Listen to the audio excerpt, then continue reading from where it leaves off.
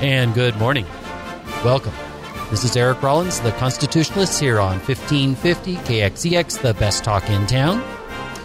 I know I normally start with calendar, but we're going to jump in a different way.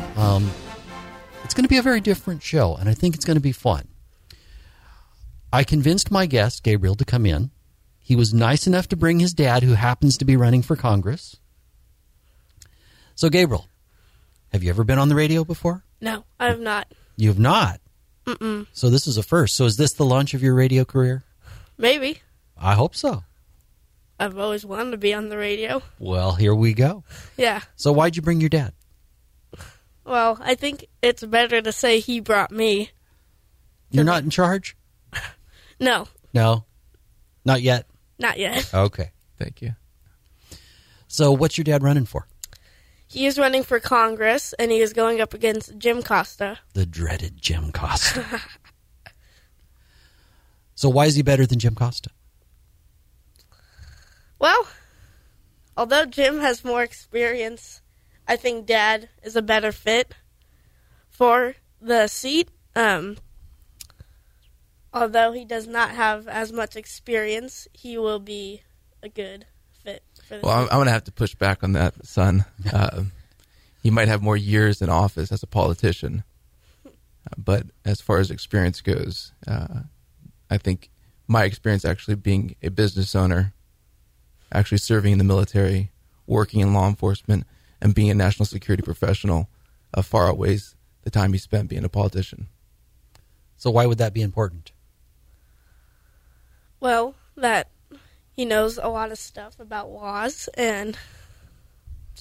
So experience kind of can be your guide, right? Right.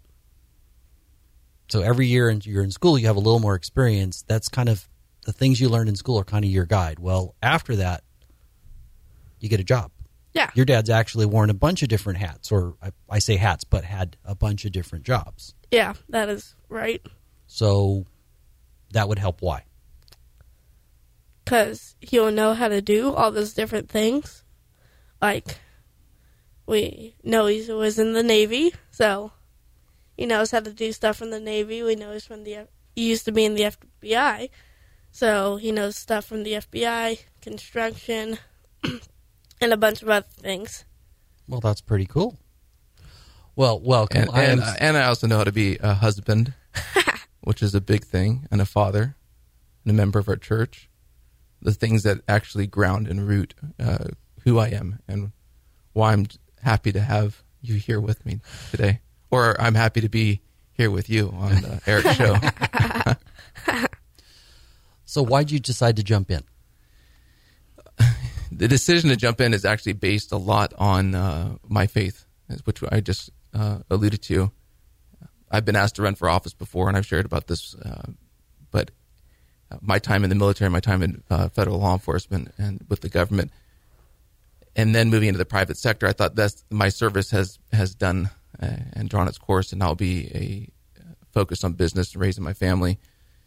And the world went down, and if everyone remembers just a short time ago, the lockdowns and the craziness of what this administration's done and continues to do, and the party that supports this administration, it's time. And I have friends and business colleagues, and when Devin Nunes resigned from his position, it's not something that I thought I would see, and that changed a lot for me, and it changed a lot for our valley.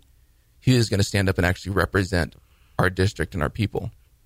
And when it came down to it, I was asked, and I said I would, and I'm happy to be here, and I'm happy to be the nominee that's gone through the primaries to be where we are. To be the local guy who's grown up here and represent, the entire valley on the things that actually matter: our energy independence, our actual security, our farming. His mom, their side of the family's been farming for generations here in the Central Valley, and it's vitally important that we have people with experience and actually a connection here, not just land managers. So, Gabriel, I hear you were homeschooled. Were you in regular school before that?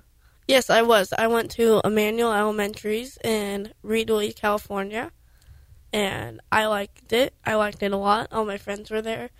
And then COVID happened, and then we decided to go and do homeschool, and we used the homeschool group Abeka, which my dad did when he was from grade school all the way to high school. He was doing Abeka.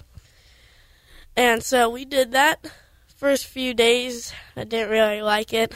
By the end of the 4th grade school year, I liked it a lot.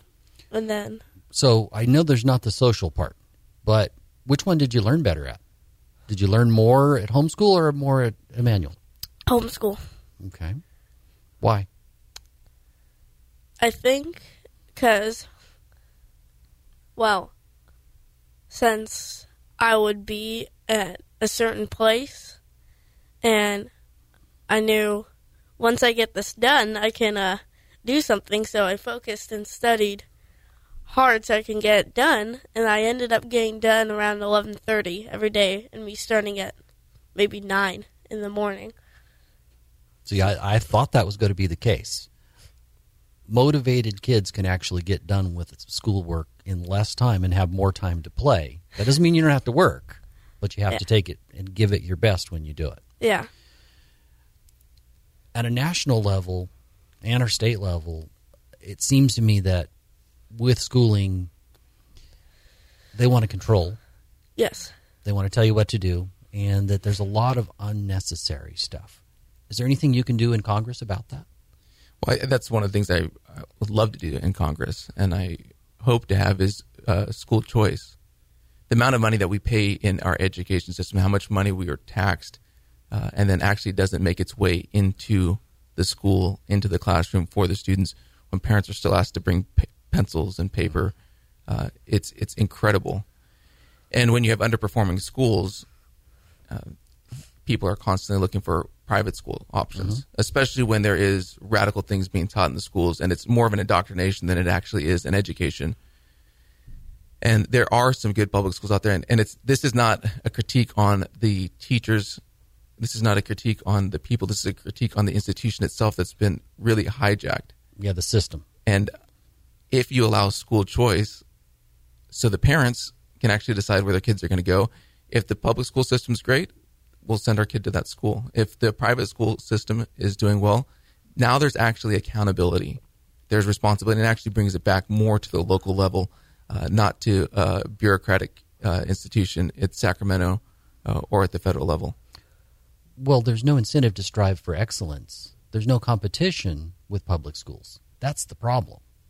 And there's so much administrative burdens. And that's what's absolutely incredible is how much money goes to so many other positions that are not actually directly related to the education of the student in the classroom. Yeah. In Virginia, when Glenn Youngkin got elected, it was all about parental rights and school choice. I think that is one of the big things. I just saw 2 different surveys or polls put out by very liberal groups, one of them by the Teachers Association, where the Republicans were more trusted than the Democrats by about 3 points. They usually lose by about 10. That's a seismic shift. So I'm really hopeful that school choice can happen so that, not every parent can homeschool, but every parent, if the money would follow the child, could send them to the best possible school. It's absolutely incredible. If it did follow the student, what private schools are actually, look at Emmanuel's tuition, what they actually charge per student, and they're able to provide a excellent quality education. Better than most all the surrounding school districts. At far less than what they would be getting if they were a public institution per child. And so that's what's encouraging is we need more education. We need smaller classroom sizes. We need more teachers getting involved. And if you allow something like this to happen, you create competition. You're going to create a thriving environment. And then you'll have some national standards of you need to be able to read, you need to be able to write. We need to have an educated society who understands the history of this nation, what makes us so unique and special, and also how you can participate in the workforce. So make them accountable, have expectations, because I think there is a tyranny of low expectations. I use that a lot. Meaning, because you don't expect anything of somebody, Particularly, this has to do with people on government assistance. And I think they're fully capable of doing better in almost all cases. You have this cycle of where they sit on their butts because they're not expected to do better. The states that require more of a work or education or something tend to do better. California has essentially half the welfare recipients and a third of the homeless. Do I have those two backwards? No, I think that's right. And that's a scary thought. We're not accountable here. I'm going to shift to something a little more fun for just a moment. There's a place where our president was on a bike ride and fell. That place has been named Brandon Falls. I found it kind of hilarious. And now people are making a trip to Brandon Falls, and they're reenacting what happened. Is that fair? Is it funny? Is it not funny? Not really fair. I mean, I would not like people going out and reenacting if I fell off my bike, but I do think it's funny. Okay. Well, that's a fair answer. Yeah. Another big problem is what's happening with inflation. And our current administration has claimed that it's all Russia. But if we look at the numbers, a huge portion of that happened before Russia. And a huge portion of the gas prices, which I think is the biggest driver of inflation, because if they're up, everything costs more. Is there anything we can do about that in Congress? Oh, absolutely. There's something that we can do in Congress. And that's the great thing about this midterm election. This 22 election is setting a message to the administration and to the world. The world pays attention to what goes on here in the United States. And bringing back a Republican majority that is in control of the purse, who can actually start censoring, who can actually start putting the brakes on some of these things, also telegraphs where our position is going to be. And that sets up for the 2024 presidential election cycle. But for people to say, well, markets don't move that fast. As soon as Keystone Pipeline was shut down by this administration, immediately the market responds. Yep. And who knows about market response? Nancy Pelosi and her husband. Look exactly what they're doing on their investments right before key votes, because they understand how the market moves right after government decisions. And so I think that's called insider trading. That is insider trading by definition. I don't know the particulars of their situation. I'm just sharing what I've been reading online. If he's not in a blind trust and legislation is coming before his wife and he has any information earlier than anybody else, that's insider trading. And with a different speaker, there should be consequences. Now, I said if, but it sure looks like it, because he immediately has made multiple stock purchases just a little earlier than everybody else. And that's the crazy thing about how many people have made their career, their life out of politics. And that's one of the things going up against Jim Costa. Well, he's moderate. You know, he's been around for so long. His votes have been lockstep in line with Nancy Pelosi. And that's the issue here. We have to start looking at the person who's in office. You're spending from college involved in campaigns to your entire life being in politics and not understanding what it is to actually work a job, be dependent on that paycheck, or even being the businessman who's signing the front of the paycheck and having to make sure that their employees are getting paid before even you get paid. Right. He only signs the back of a paycheck. And it's the money from us, the taxpayers. And that is across the board. And the amount of people, Pelosi is particular, look at the Biden family, how much money and wealth has been accumulated by public servants. Mm-hmm. And this is something that America is waking up to and just said, we've had enough. And that's a largely number one issue of what we need to be standing up against. I think corruption is high on my list. When you look at surveys, it's not as high as I'd like. And regardless of party, if you're corrupt, I think you need to go. 100%. If you're a career politician, I think you need to go. shifting a little bit, in your household, what's the number one issue? Well, I mean, what kind of issues do you want to talk about? Okay. When you guys are sitting at the dinner table, what's the thing that always comes up? Maybe something besides fighting with your brother. We usually go, we're just eating, then we usually go, how's work? How's the day? Okay. So it's family issues. You're like checking in with each other. Yeah. So that's an important thing. Why would that matter that you always check in with each other? Well, kind of want to know what everybody did. Mm-hmm. Want to know if I missed out on something. Okay, so you're connected with them. You're also making sure they're doing the right thing. Mm-hmm. Or you want to know if they're not doing the right thing, even though they probably want to hide it, right? Yeah. Okay, so that's kind of a big deal. And it's a pleasure, actually. One of the reasons why I left the FBI, as I shared before, the last 3 years, and when Gabriel was younger, I was averaging 50 to 52 days a year with my family.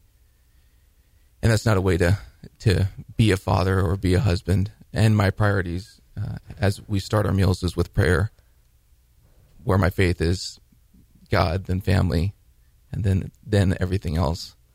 And so being able to have these times now as he's getting older, and just be able to have family conversations around the dinner table, regardless of what's going on, or even this morning, making them breakfast, or now being here together. Family's a very important thing. Absolutely. Absolutely. With crime, what can we do? Because we're faced with, and I know you can't change what's going on in the state, but we've got criminals unaccountable, and that model is trying to be shared in all 50 states. In Congress, what can you do about crime? Speak the truth on all these things. And it really does start around at the family level, and making changes and holding your local leaders accountable. And then getting on to the federal level is making sure that we are supporting our law enforcement, protecting our law enforcement. Qualified immunity, they're talking about trying to remove that for here in the state.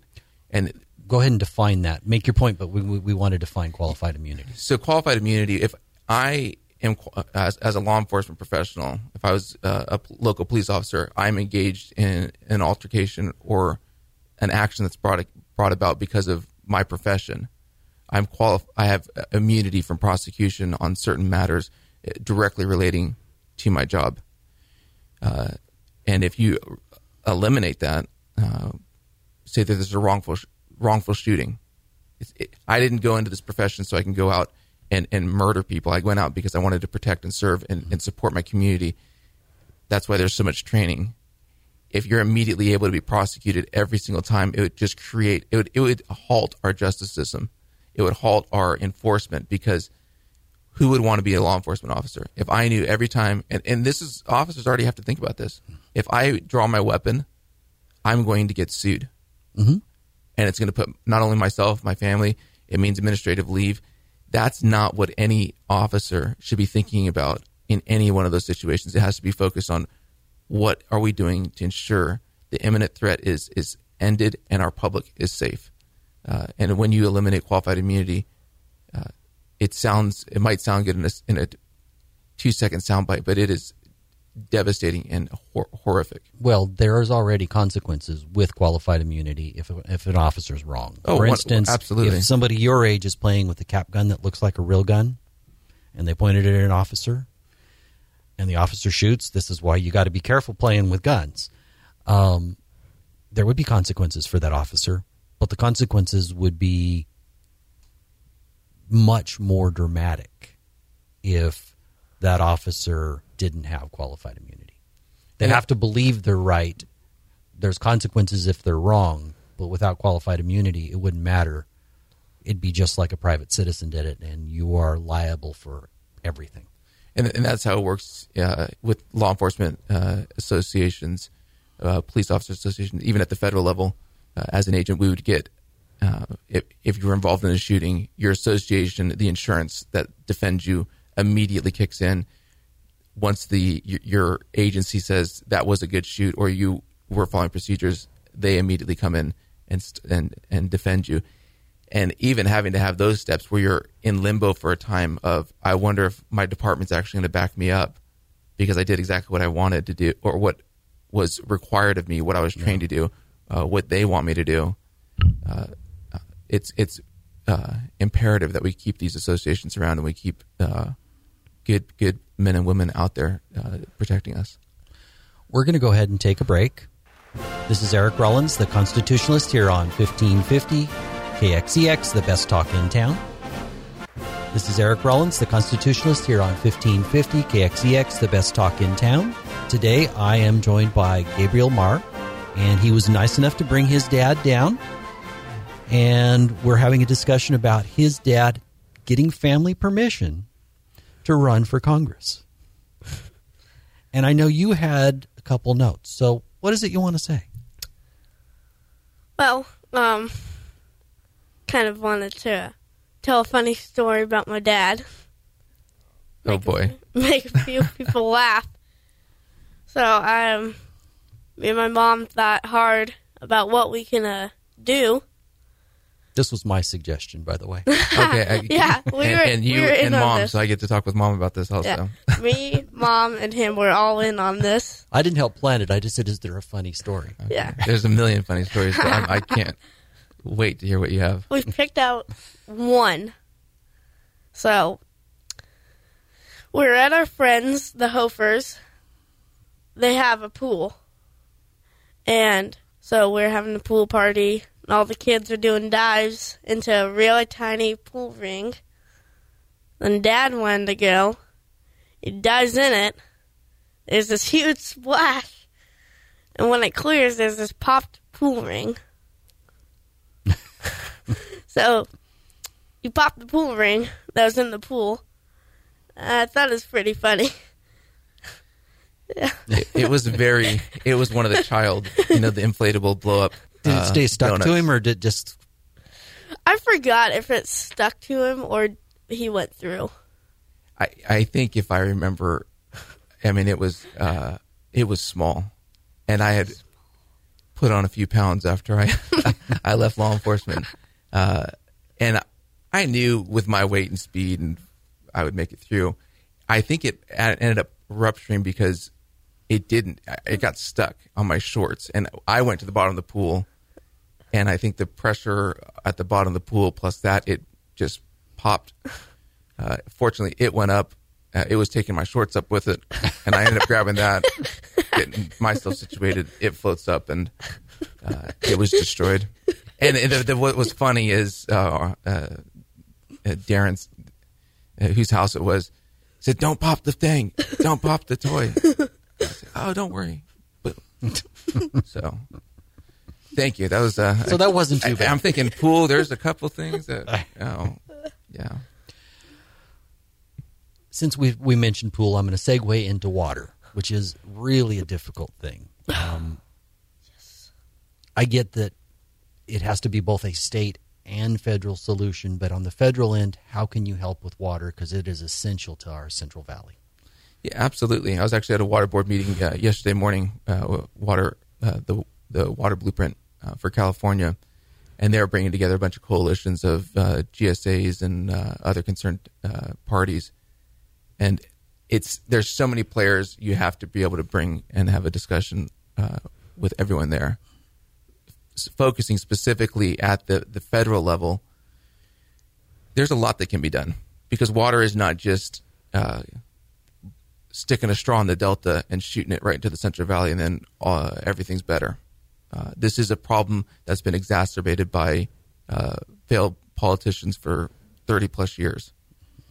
This is an aging infrastructure. This is our water going out of the valley to Southern California. And I can't be mad at Southern California. I can't be mad at other people focusing on their jurisdiction. We've just had leaders who haven't had the political juice to get what we need done here done. By the way, Jim Costa being one of those key players for years and years and has done zero on water. Well, in his defense, he says he's gotten water and he's gotten water for Nancy Pelosi in San Francisco, not for our valley. Yeah. And that is... Hoping you were going to go there and I didn't have to spell that one out. Yeah. I knew that one. No, that's an absolute fact. And growing up here and seeing it, he's not a friend of the farmer. No. He's a personal guy. I've met him. I'll shake his hand. But he's not what our valley needs, and he's not what our country needs right now. And so federally, I did nuclear power production when I was in the Navy. And every time there's a natural disaster, a U.S. Navy aircraft carrier pulls up. Beautiful fighter jets on top. 2 nuclear reactors, providing electricity for the damaged infrastructure, and churning seawater and turning it into fresh drinking water for those affected. That is desalinization. And there's desalinization. Oh, it doesn't work. It's energy intensive. Nuclear power is the greenest energy in the world. Mm-hmm. It produces abundance of energy. We can do desalinization, and we can actually do it in a smart way, not where we just take the brine. Desalinization is basically boiling seawater, taking the steam and reconstituting it just into nice, good drinking water, and you get a very high concentration of salt water left over. And if you take that salt water and shoot it back out into the ocean, you're going to kill all the sea life right around the floor of where the water gets discharged. Or, just like we make salt, you can discharge it into a pond, let it settle, and there's a new commodity. So there is absolutely... So there's a way around that. There's ways around a lot of these things. Everyone acts like this is a hard stop, this is impossible, it's osmosis, it's desalinization. If Israel can do it, and now is an exporter of water, if the Middle East can do this, if everywhere around the world is able to do it, if France can operate with an abundance of nuclear energy... Not just France, a whole lot of Europe with an abundance of small nuclear power plants that seem to be clean. I would point out that France is essentially run by at least socialists. Yes. Extremely liberal people. Why is it that my friends on the left are so afraid of nuclear? Every single U.S. Navy warship that is a submarine has a nuclear power plant on it. We have nuclear reactors operating on wartime assets, and we can't do it. We're not technically advanced enough to be able to build it here in the United States, right on our coast. We absolutely are, and it's a fallacy to push back on that. There's so many options on true sustainable energy and true renewable energy, and even our traditional fossil fuels here in California. We do it better down in Bakersfield than anywhere else in the world. Not just better, cleaner. Better, cleaner, better labor standards, better environmental standards, and that's the same thing for ag. We produce the best and the highest quality fruits, vegetables, nuts, anywhere in the world right here, and we're trying to kill that industry. Not we. Radicals are trying to kill that industry. Yeah. And we are absolutely dependent on this. This is our Central Valley is where the shining city is.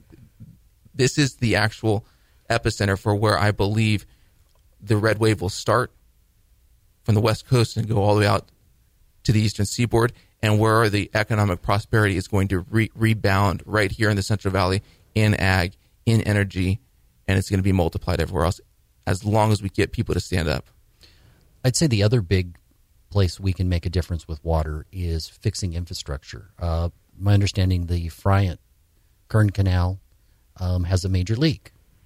I'm sure that there are major leaks in multiple places in our canals because we have not maintained our infrastructure. Or you look at Oroville Dam and how it had the big leak because we have not maintained. Even if we just had them work at peak efficiency, there's a big step. We need, well, and that's where we can get into water storage, and money needs to be put back into maintaining our infrastructure. And this is the crazy thing. You're having to pay money to your local GSA. I'm putting money into getting water, and I'm paying you every year, and you're going to give me a zero allocation back. It's not equitable, as everyone wants to talk about these days. It's not equal. It's not fair. And yes, but are those farmers minorities? And I jokingly say that it shouldn't matter. No, it shouldn't matter. But this is the problem that we actually have in that argument. And this is one thing I've talked with a lot of the Latino ranchers. There's a Ranchers and Farmers Association that was started, and I'm really good friends with one of the guys who's a labor contractor. what happened with a lot of USDA-backed loans for minorities to be able to get into farms, you're able to get into some of these properties. Now maybe there's only one water source or no water source. It's you have some rights. You're now farming, and the biggest growth in farmers in the entire Central Valley is actually the Hispanic community. So Latino ranchers are the fastest growing farm owners in the entire Central Valley, and they're the ones who are being impacted at a far greater rate than these massive conglomerates who can pay the extra money. Because they're small farmers. Because they're small farmers who are doing it, who believe in the American dream, who are fighting for their family and going out and doing that work. And that's really one of the things that fires me up. And those are the people that I want to represent.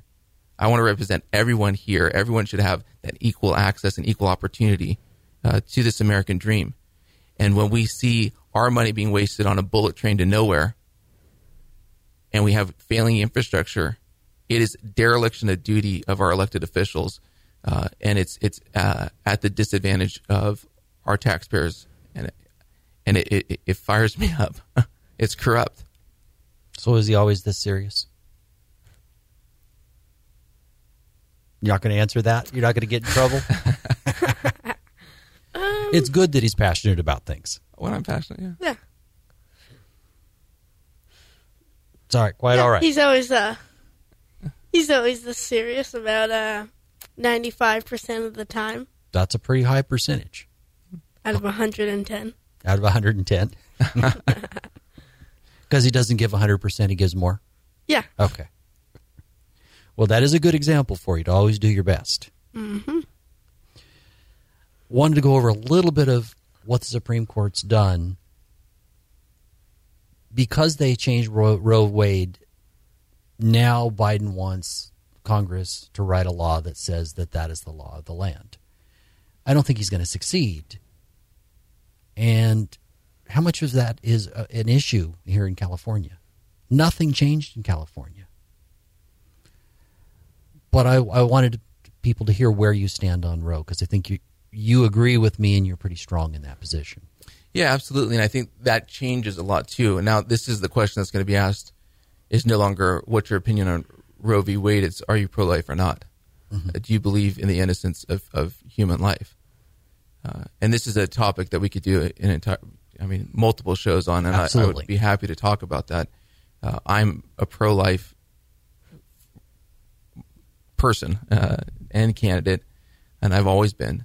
The interesting thing on and it's something I'm very passionate about personally. I mean, there's the sanctity of life is rooted in so much of who we are as a nation, and what makes. And are we moral? It is the morality, and that gets into a lot of the topics that we're discussing. Is without morality, without where is the base of law? Where is the foundation? Is it in paper or a just and moral society? And that's a whole other topic. But back to Roe v. Wade, I don't want to get too far off. It's interesting because the implications of Roe v. Wade are not. It's not about abortion. The left is trying to hammer this huge issue on abortion. It is a states' right issue. What this did, not only on the issue of abortion, this clarified so much on states' rights. And that's the amazing thing about this federalist system that we have, this constitutional republic with all of these different states. It allows, and it's pushing back decision-making of the citizens in their local communities. So it goes back to the state. The state is going to be able to make that decision. Some states have different laws. We are not one federal government that controls the entire United States. If that was the case, then why do we have states? Well, I think there's two different visions, and I think our current president wants total control. Right. Texas wouldn't have it. I don't think Florida's having it, and I think and a whole lot of other states, if pushed, would step up. They would, and that's what this lockdown, what COVID did, is demonstrating different styles of government all at the same time. It's been absolutely incredible to watch different styles of government, different styles of leadership, different styles of politics, and right before your eyes see conservative values and conservative leadership based in local and actually the rights of the citizens that this country was founded on actually produces a better living environment, a healthier environment, and a more prosperous environment. And those who went the other way went completely into destruction, and they're begging for federal bailout money. They went into destruction, but they also decided that control was more important and more valuable than freedom. And what they did was they said, well, if you give us this control, you'll be safe. Except it wasn't true. That was the big lie of COVID. And it's coming back with monkeypox. Yeah. Wasn't that donkeypox? Donkeypox. Vote Republican. That's the vaccine right there. Yeah. Yeah. The EPA made a big decision, or excuse me, there was a decision on what the EPA was doing through the Supreme Court that basically said, look, there's not legislation on this. There's no legislation to guide what the EPA is doing. You're just trying to use the EPA, Environmental Protection Agency, to get what you want, and that Congress has to actually speak on this. When you're in Congress, where will you stand with some of that? I think that is also a really good ruling. And some of the things that the EPA was doing actually were good, and some of the things that they were doing were absolutely horrendous. And Congress is the one that is the body that is going to be able and should be and is statutorily required to make these decisions. And we have an out-of-control bureaucracy. And the reason it's been able to become out of control is because we've had weak political leaders who don't want to make a decision or pass a law because they don't want to deal with the political consequences of it. And that's the problem with career politicians. If your whole life is every 2 years trying to get reelected and you've never held a real job, you're scared. If I'm not going to get reelected, what am I going to do? I'm going to start bullying people. Some people might already be calling people to try to bully them to, change their support.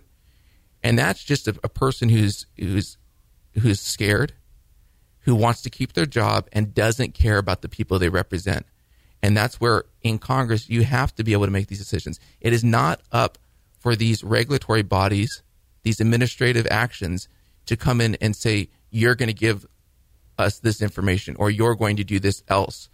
And it's not based in the law. And there's so much pushback, I think, by our citizens on this. And it needs to happen. And Congress needs to act and make rulings on these things so businesses can function. I mean, all of this is a great framework, and it's designed so we can actually have commerce and operate as a society. Well, you're a family man, and you will be accused, because you're a Republican, of not wanting clean air and clean water. You think your dad would let you drink dirty water? No, never. Right. Well, and I would push back on that. I'm actually more involved than Jim Costa has ever been on the sustainable movement in a responsible, logical manner, not at the expense of what we already talked about, fossil fuels and actually common sense. And that's the problem, is everyone's looking for a political angle. I'm looking at common sense for our valley, common sense in dealing with these problems. And everything I'm talking about, energy, national security issues, our water, these are bipartisan issues. These have nothing to do with anything except protecting and representing our citizens and the people who live here, period. It's across the board. There's no party in any of that. And if you have an issue with those, then you're probably not supportive of our country in the first place. And I'm not looking to represent you anyways.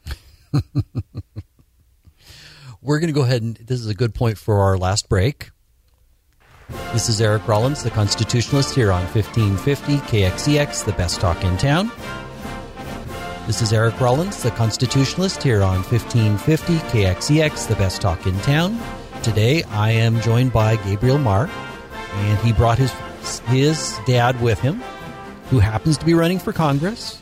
He thought that maybe this would be a good spot for his dad to say a couple things, but, since it's your show today, what else? What other thing did you have in those notes? All right, this one embarrass Dad as much. This is things I like to do when he's not on a computer here calling someone, doing work. These are things I like to do. I like to go hunting, do taekwondo with him. Yeah, you just started that. Yeah, we're white belts. Cool. And, yeah, I like it. And one of our favorite shows we like to watch is Beat Bobby Flay and Iron Chef America. We both like those. And another thing I like is just to drive around with them. So you like just kind of hanging out? Yeah. Probably less fun if he's on his phone while he's driving. I'm hoping hands-free. Yeah, hands-free. Always hands-free. Actually, so Gabriel passed his hunter safety course and got his hunting license and has actually gone on a couple of hunts with us. So did you get anything? Not yet. Not yet. Not yet. What were you hunting for? Dove was the first time, I believe, I shot a 20 gauge. And I didn't hit the dove, but I did hit a few clay pigeons. Well, that's a start. Yeah. That's cool. Yeah. So, what do you think about the Second Amendment? What's that have to do with guns? Anything?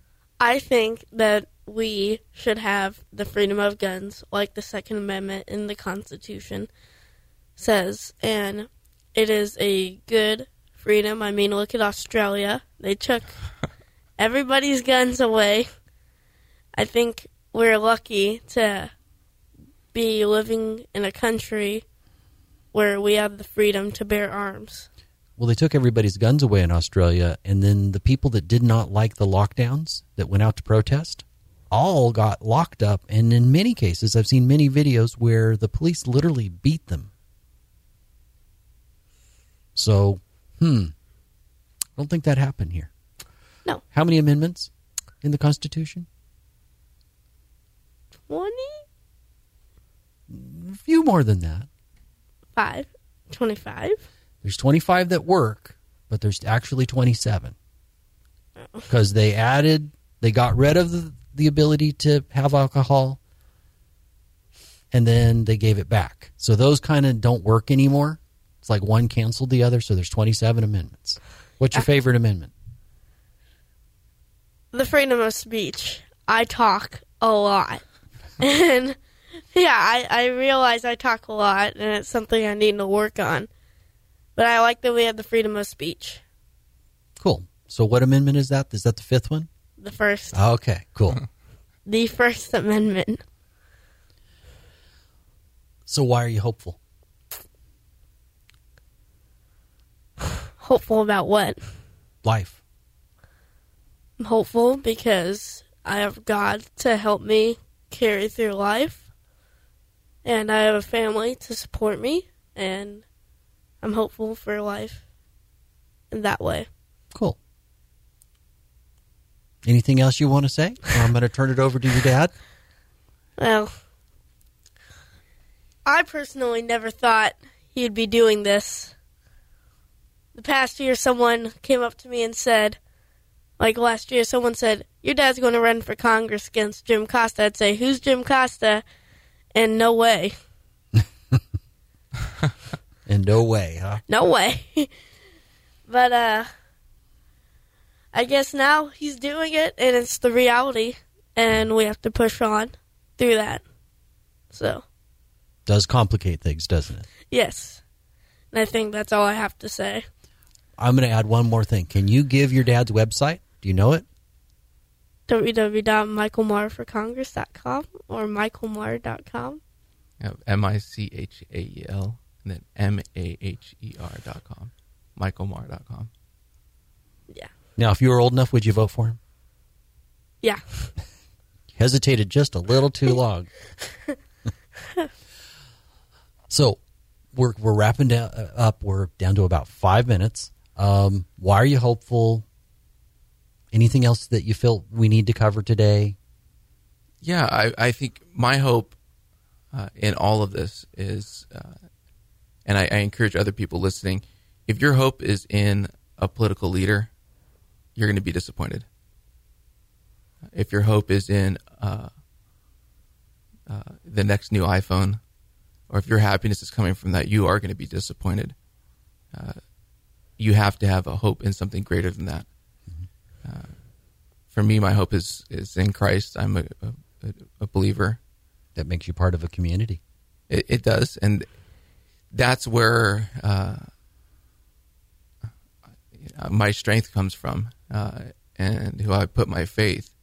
And it allows, through so many times throughout the military. I remember one time we were so really, really deep in a submarine underwater, and I had this feeling of God can't hear my prayers. And it was just this weird feeling. I was like, and I felt really devastated that I felt I was now too far away from God. And then I thought, God created all of this. How silly this mindset is. But we can get into places of despair because of what's going on around us, the mission that we're on, what we're doing, our circumstances, the political climate, our 401k. But your hope and your satisfaction is not based on the number in your bank account. It's not based on any of those things. It can affect the day, and it can buy some things, but actually your hope is in something bigger than that. And I'm excited for our country. Honestly, I'm excited for what I've seen on the campaign trail, because for me to step out and run for office, as Gabriel said, I wasn't planning on doing this at all.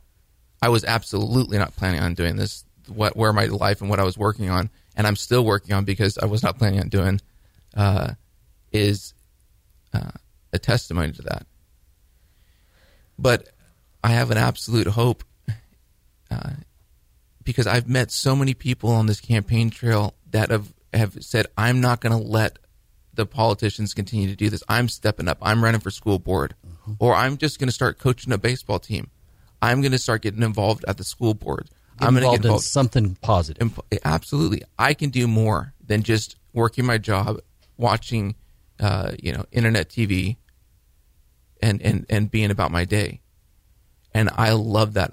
I'm so encouraged by the people that are standing up and fighting for freedom and what this country's built on. And I'm excited through the process. I'm a nobody who served and did some things, but that's not who I should be defined as. It's great for a political resume. Oh, the guy was at Harvard and Oxford and this and that. I'm a guy here in the Valley who's fighting for my wife and my 2 sons and my neighbors and the other farmers, saying I'm not giving up on our valley. I'm not giving up on our community. I'm not giving up on the people here. I'm not going to pull up and go move to another state. Yeah. It would be easier for me to do that, and I have the ability to do that. But this is where the trees have been planted. You can't move agriculture. We can't. We can sell the farms, but this is where we are, and this is what makes America a great country: is the people, is that hard work. And I'm encouraged because there's so many people standing up. And for this, first time running for office, I beat Jim Costa. I was the number 1 vote in Tulare County. I was second right in Fresno County.